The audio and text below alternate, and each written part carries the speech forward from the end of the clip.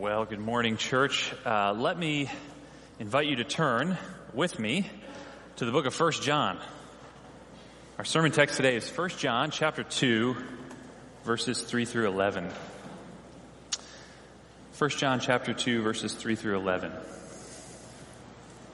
I'm going to read that first, and then I'll pray for us.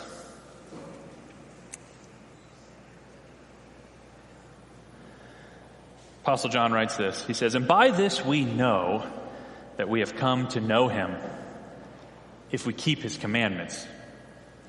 Whoever says, 'I know him,' but does not keep his commandments is a liar, and the truth is not in him. But whoever keeps his word, in him truly the love of God is perfected. By this we may know that we are in him.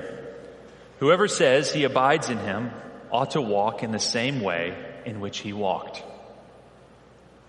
Beloved, I am writing to you no new commandment, but an old commandment that you had from the beginning. The old commandment is the word that you have heard. At the same time, it is a new commandment that I am writing to you, which is true in him and in you, because the darkness is passing away and the true light is already shining. Whoever says he is in the light and hates his brother is still in darkness. Whoever loves his brother abides in the light, and in him there is no cause for stumbling. But whoever hates his brother is in the darkness and walks in darkness and does not know where he is going, because the darkness has blinded his eyes." All right, let's pray together.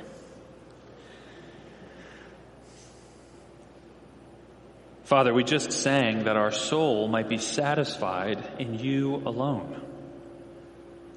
Lord, that is a mighty prayer. And we ask now that as we come to your word, your Holy Spirit would give us clarity and understanding and grace as we come to understand what the Apostle John has written here, not just for his time, but for the church of all time. And Lord, we pray that as a result, our obedience to you would grow and our soul would indeed be satisfied in you alone. We pray this in Jesus' name. Amen. So what is the great evidence or sign that someone truly knows God? That's what John is getting at in this section. And really, that's what he's getting at in this whole book. How can we tell if we genuinely know God? Notice John has a few ways of talking about what it means to know God, and we see right away that we're not talking about merely intellectual knowledge about God. No, John has in mind an intimate, saving relationship with God. In verse 5, he speaks of the love of God, which in this context means the love that believers have for God. And in verse 6, he talks about abiding in God, abiding like the roots of a tree, abiding in the rich soil of a garden. And in verse 9, he talks about being in the light, basking in the warmth of God's presence. So John's talking about an intimate relationship with God, knowing God. Friends, this is the heart of Christianity, that humans, you and I, can have this sort of relationship with God, our Creator. A relationship that at the start of the book John describes as fellowship. And what is fellowship in the Bible? Fellowship is sharing something in common. That we can actually share something in common with God.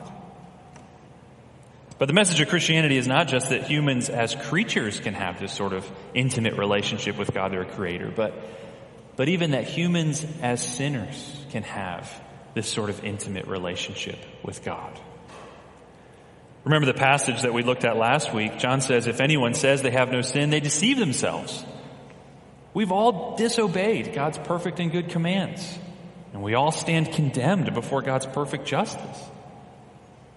Yet the heart of Christianity is that sinners like you and me who deserve condemnation can be welcomed into intimate, loving fellowship with God. We can know God. But how can that be? Well, it's easy to think that surely the way into this kind of relationship with God is that we have to reform our lives and work hard to be moral and good, and then perhaps God will turn around and accept us. But that's not how it's done. It couldn't be that way because our good works could never be good enough. And besides, how could our good works cover over the wrongs that we've done? Imagine that I were to rob a bank. I'd probably be a really bad bank robber, but just imagine that I were to go and rob a bank, and there I go, I head running out of the doors, and as I escape the scene of the crime, I see an elderly person crossing the street. And they look like they're having a tough time, so I pause and I let them cross, because I'm that kind of guy after robbing a bank. Well, a few blocks later, the police catch up with me and they arrest me and they bring me before the judge. And imagine my defense. Judge, I know I've committed this great crime, robbing this bank, and you've caught me, but you see, I did some good deeds, actually. I even helped an elderly person cross the street right outside the bank that I robbed. Surely that should cover over my crimes, right? And you'll let me go. Well, obviously this is a silly illustration, right? But you get the point. Good deeds, no matter how good, don't erase the very real wrong that's been done. And that's true for us before God. Thinking that we can simply reform our lives and that will get us into a relationship with God is like thinking that helping the elderly person cross the street will cancel out our crimes of robbery. It won't.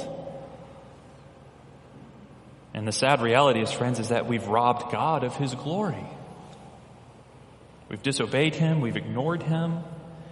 We've lived our lives without any reference to Him, even though we depend on God for everything, every second. What could possibly cancel that debt? And the truth is, it can't come from our side.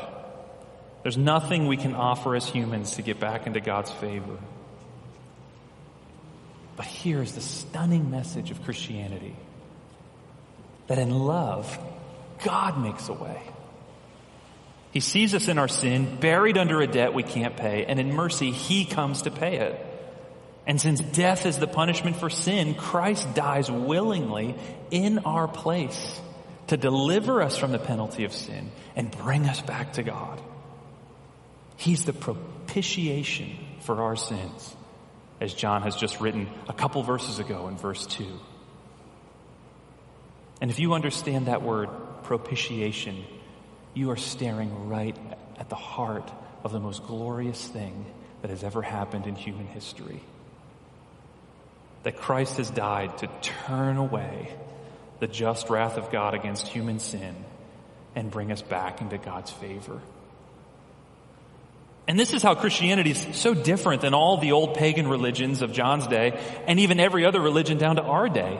Because you see, Christ, the sacrifice, is God the Son, one with the Father. So that means Christ is not some helpless victim, unwillingly sacrificed to appease a capricious God like, the Greeks sacrificing before they go storm Troy, trying to appease the capricious gods. No. Christ is fully God. In Christ, God Himself makes the payment. God Himself provides the sacrifice. God Himself bears the penalty and bears it away once and for all, for everyone who admits their sin and trusts in Christ.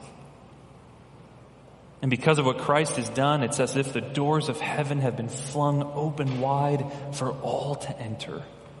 Come to me, Christ says, and I will give you rest.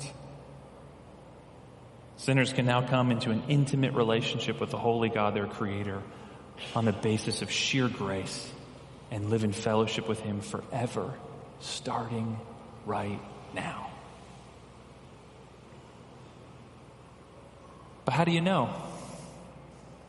How do you know that you really know God? Is there any sign that this grace of God in Jesus Christ is alive in a person's heart, really uniting them to Father and Son in fellowship? Because it's possible, of course, to say you know God, but not really know Him. It's possible to have these things up here in your head, but not really possess them in your heart. It's possible to know about God. It's possible to know about the good news of Jesus Christ, to know about the gospel. It's possible to know about God, but not really know God.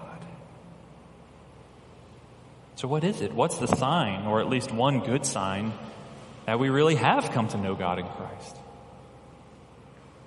Well, for John, the answer is simple and profound, and in fact, it might even seem a little mundane at first, a little too simple. But for John, here it is. Verse 3, by this we know that we have come to know him. How? If we keep his commandments. If we keep his commandments. Not if we have mountaintop spiritual experiences, right? Although there's nothing wrong with those when they come. Not if we experience miraculous gifts in our life, although God certainly does miraculous things. Not if we have a deep knowledge of systematic theology, although every Christian should seek a deep grasp of biblical truths. No, the criteria, the evidence that someone really knows God through the gospel of grace is that they keep his commandments. Now, John unpacks this in three ways in the rest of this section. Notice there are three times where the phrase, whoever says, appears in our text. Whoever says. You find that in verse 4 and in verse 6 and in verse 9. And we'll take those as the markers of the outline of the passage. And basically what John says in summary is that keeping God's commands is the evidence of really knowing God. Because one, it's the natural overflow of loving the Father, and two, of abiding in God the Son, and three, of walking in the light. Keeping God's commands really is the evidence of knowing God, because it's the natural overflow of loving God the Father and abiding in God the Son and of walking in the light. So let's look at the first of those together. Loving God the Father. Look again at verse 4 and 5. Whoever says, I know him, but does not keep his commandments is a liar, and the truth is not in him. But whoever keeps his word, in him truly the love of God is perfected. Now, John's pretty blunt, isn't he? He's maybe a little more blunt than some of us care to be. If you say you know God, but you don't keep his commandments, you're a liar, and the truth is not in you. Ouch. Now, let's be sure we understand what John means here. Let's be precise. Just a few verses earlier at the end of chapter 1, John said, if we say we have no sin, we deceive ourselves and the truth is not in us. In other words, everyone, even Christians, will continue to sin. We will break God's commands. We'll never reach sinless perfection in this life. Though all our sins have been forgiven through the cross of Christ, sin still remains. And this indwelling sin will at times get the upper hand and we will fall. And when we do, we run back to the cross and find God's mercy to be fresh and new.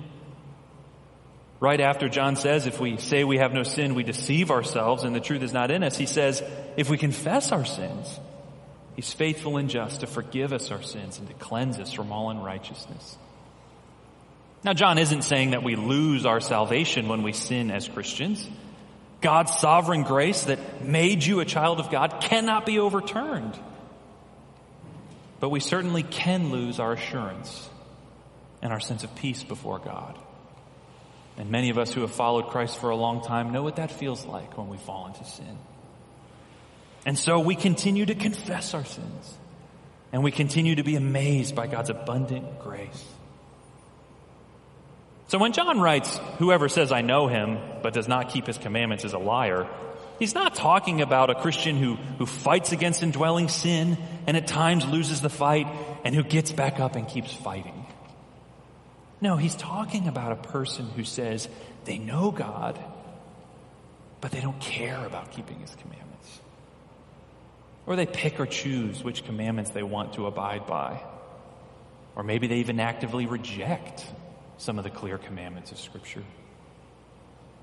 If someone says they know God, but actively rejects what God's Word says about generosity and money, for example, or sex and marriage, or truthfulness and integrity, or forgiveness and reconciliation, if someone actively rejects or just doesn't care about God's clear commands, then John says their profession to know God is empty and hollow.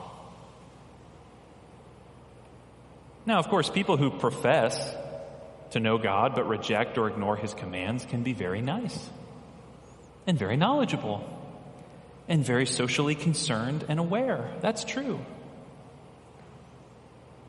But friends, niceness and knowledge and social awareness are not sure and certain criteria of genuinely knowing the God of the Bible. It's keeping his commands. But why? Why that one? Well, look at verse 5. Whoever keeps his word, in him truly the love of God is perfected. Now, it's not immediately clear when John says the love of God if he's talking about God's love for us or our love for God. That phrase, the love of God, grammatically could mean either God's love for us or our love for God, and either could make sense.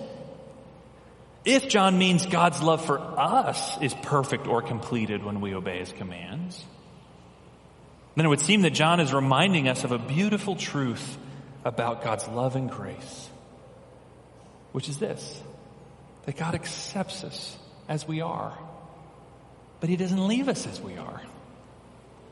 His love accepts us and immediately begins to transform and change us more and more into people who delight to keep his commands, even when it's costly or unpopular.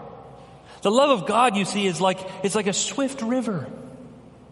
When you step into it, you don't stay in the same place. It picks you up and it carries you downstream. It's a love that changes you and transports you and transforms you.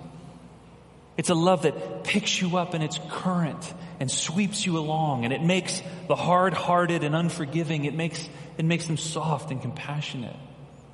It makes the heart that's desperate for approval safe and secure. And it makes the heart that clings to worldly goods for control and for power generous and open-handed. This is God the Father's love for us in Christ. Changes us. But in verse 5, John could also mean our love for God. And that's probably what he means. A little later in this letter, John will write pretty much the same thing in chapter 5, verse 3. For this is the love of God, meaning our love for God. This is the love of God, that we keep his commandments. And his commandments are not burdensome. In other words, what it means, this is what it means for us to love God. That our love for God naturally leads to keeping his commands. Jesus said the same thing in John chapter 14 that Nick read for us earlier in the service. If anyone loves me, Jesus says, he will keep my word. Pretty straightforward. You see, friends, here's the secret of Christian obedience. It's not done begrudgingly or out of sheer duty, as if we just sort of white knuckle it and begrudgingly obey. No, it's done because we love the one who tells us these things. True obedience doesn't flow from a heart that's afraid we'll lose God's favor and acceptance if we fail. It flows from a heart that's so enraptured and in awe of the one who would love us so much that he sent his only son to die for our sins.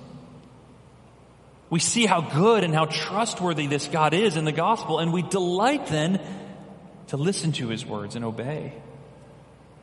Because they must be for our good. How could they not be for our good? How could this God, the God who gave his only son, not want our absolute best? So in love, we keep his commands, and they aren't burdensome.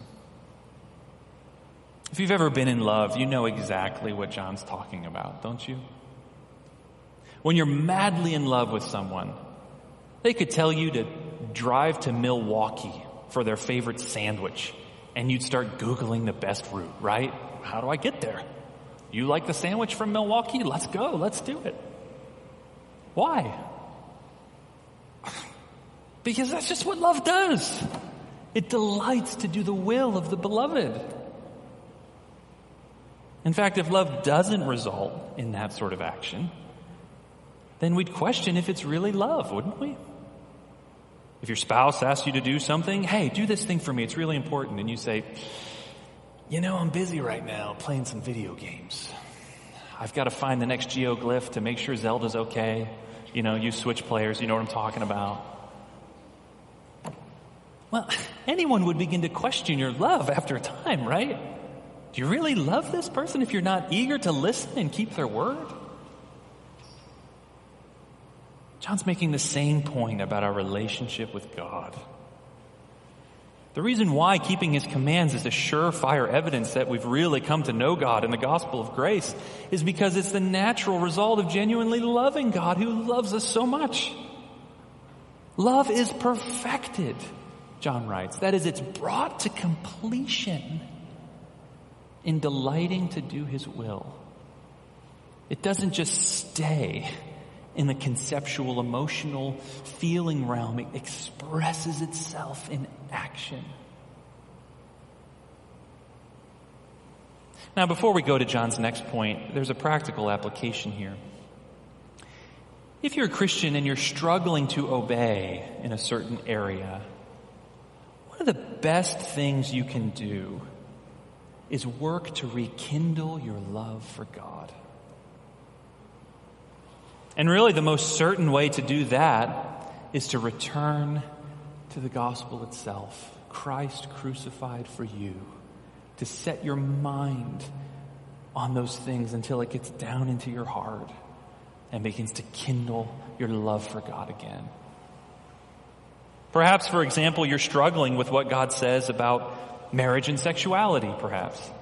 Maybe you can't understand why God would limit something like sex to marriage, or why God would limit marriage to a man and a woman. It all seems so confusing and so hard, and you're just struggling. And friend, I get it. We all wrestle with those questions. And there are really good theological answers to those questions, and there are really good practical answers to those questions too. But the place to start is with God himself.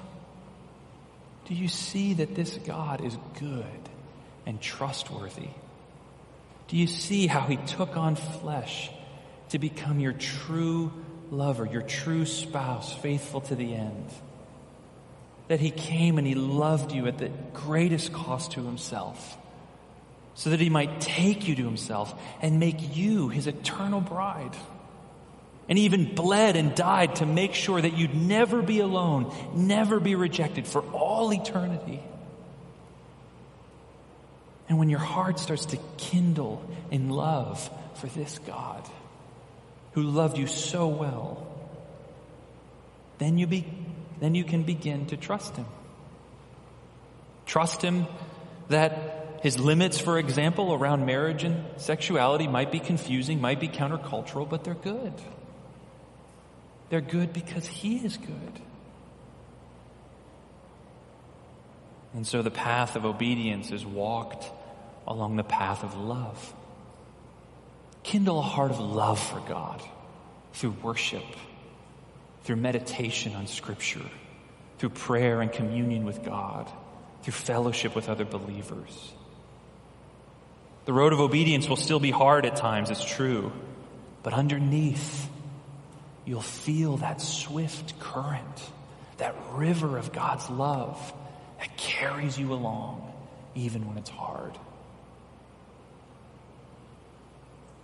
Now, for the sake of time, we're going to move quickly through John's next 2 points. But, the good news is that John weaves his themes throughout this book, so we'll be returning to these themes again and again, and we'll be able to go much deeper. But let's see how John finishes up here in our passage. In our next verse, we have John's second point, that keeping God's commands is evidence of truly knowing God, because it's the natural overflow not just of love for God the Father, but of abiding in God the Son. Let's pick up at the end of verse 5. By this we know that we are in him. Whoever says he abides in him ought to walk in the same way in which he walked. Now, John is talking about Jesus here. Remember John 15, where Jesus talks about abiding in him, like a branch abides in the vine. Well, John says if we say we abide in Jesus, then surely we ought to walk in the same way in which he walked.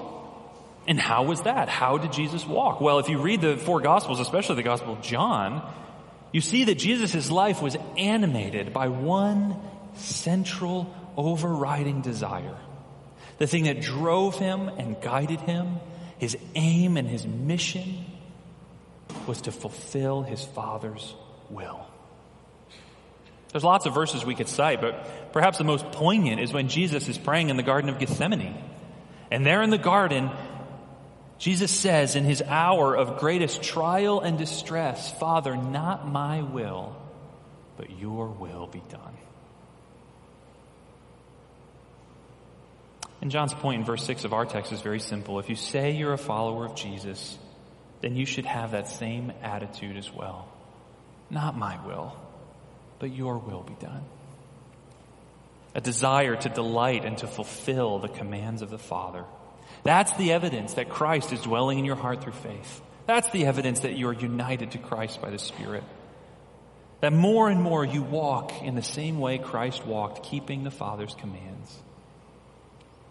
Friends, it's a sad state of affairs that there are many churches with the name of Christ on their sign, but they seem to have little interest in keeping God's commands the way Christ did.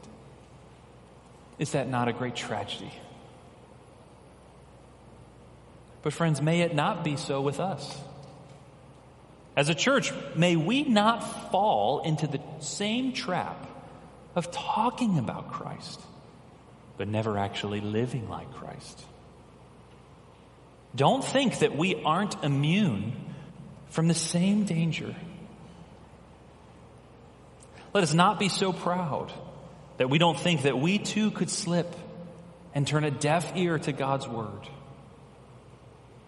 We must humble ourselves before God and ask for his mercy and ask for his help and continue to pray, not our will, but yours be done. And in that pursuit, friend, are we willing to be confronted or challenged even? You know, one of the great gifts of being involved in a small group, for example, is that you'll begin to be known by a group of fellow Christians who can encourage you and support you and rejoice with you, but who can also lovingly hold a mirror up to you when your life doesn't match your profession. Oh, how we need brothers and sisters in Christ who are humble and gentle and courageous enough to hold up that mirror when the time is right and show us our shortcomings. Do you have that sort of fellowship with other Christians? If not, you need it. Seek it out. Join a small group if you're not involved in one. This is one of the means whereby you can continue to walk in the same way as Jesus walked. None of us can do it alone. We need each other to go on abiding in him. Now, John's third and last point takes us from loving God the Father and abiding in Christ the Son to walking in the light. If we walk in the light, we will keep God's commands. But in these last verses, picking up in verse 7, John pinpoints one particular aspect of keeping God's commands: loving our fellow Christians. Loving our fellow Christians. As John begins this part of this section in verses 7 and 8, John seems to be contradicting himself, doesn't it? He says, I'm not writing to you a new command, but an old command, and yet it is a new command. Well, what does he mean by that? Well, he's referencing here the command to love one another. And for Christians, that's not a new command, right? It's something that Jesus himself taught. Remember the Gospel of John, chapter 15, verses 12 through 13. Jesus said, "This is my commandment, that you love one another as I have loved you. Greater love has no one than this, that someone lay down his life for his friends." So John here is kind of reminding his readers that he's not adding anything new to the message when he says that obedience and loving one another is essential to knowing whether you're truly a Christian. In fact, he's saying this is the command Jesus gave us from the very beginning. And it's the command you received from the very beginning of your walk with Christ. And yet, lest this command lose its wonder and power, John reminds us that in a manner of speaking, it is a new command. And it will always be new. Why? Well, when Jesus gave this command to his disciples, do you remember what he said? In John 13, he says, "A new command I give you, that you love one another just as I have loved you." you also are to love one another. By this, all people will know that you are my disciples, if you have love for one another. It's a new command because Jesus made it new. And he made it new when he defined love by his own life and actions. Just as I have loved you, you also are to love one another. The self-giving love of Jesus, that's what love is. And that's how our lives as Christians are meant to be lived. And as we do so, we aren't just following a new command. John even says we're living in a new age.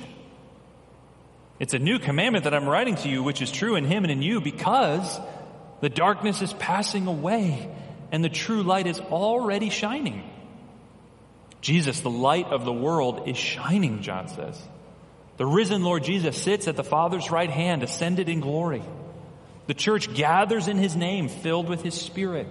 The gospel message is proclaimed, the power of God for salvation to all who believe. And as the church gathers in the power of the Spirit of the risen Lord, and as the gospel is proclaimed, as this new age breaks in upon us, John says the darkness is passing away. That old age of sin and death and decay, the old age of self-centeredness and the desires of the world is passing away, and the true light is shining. And what does it mean to walk in this heavenly light of the risen Lord Jesus? John says it means to love those whom the Father loves. It means to love those for whom Christ laid down his life.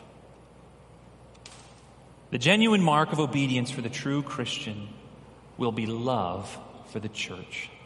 Love for the brothers, John says, by which he means the brothers and sisters in the spiritual family of the church. It's almost as if John is saying, okay, how do you know God through the gospel? What's the sign that that's really taken place? Well, if you keep his commandments.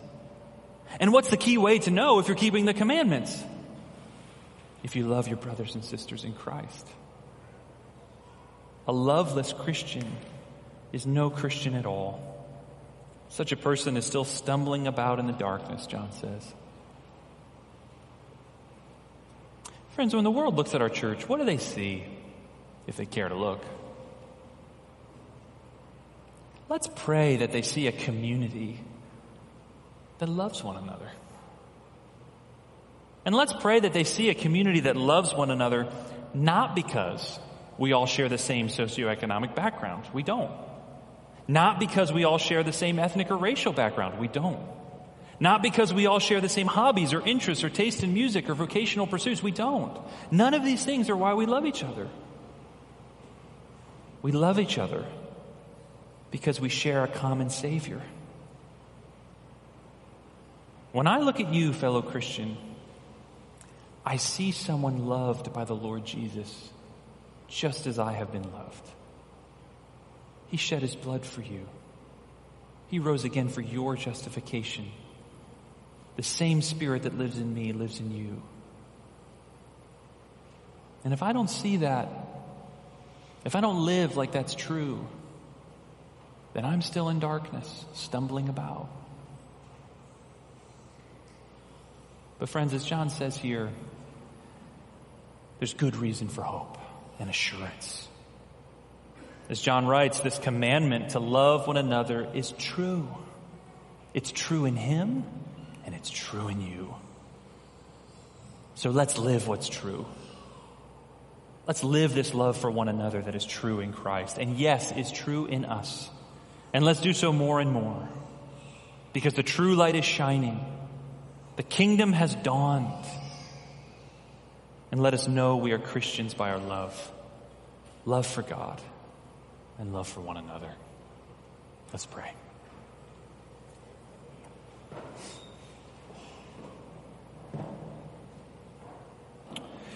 Father, as we pause, in light of what the Apostle John is saying in this passage,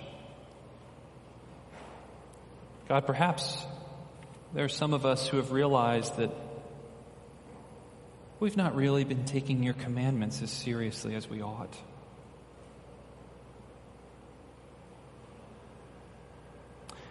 And Father, if that is true, we thank you for the conviction of your Holy Spirit who shows us these things so that we might turn and be saved. So, Father, if there are any here who are sensing that perhaps I don't really know God because I don't really care about his commandments, that they would not stay there, but, Father, you would open their eyes to see Christ crucified for them, loved by him, and would they trust in you.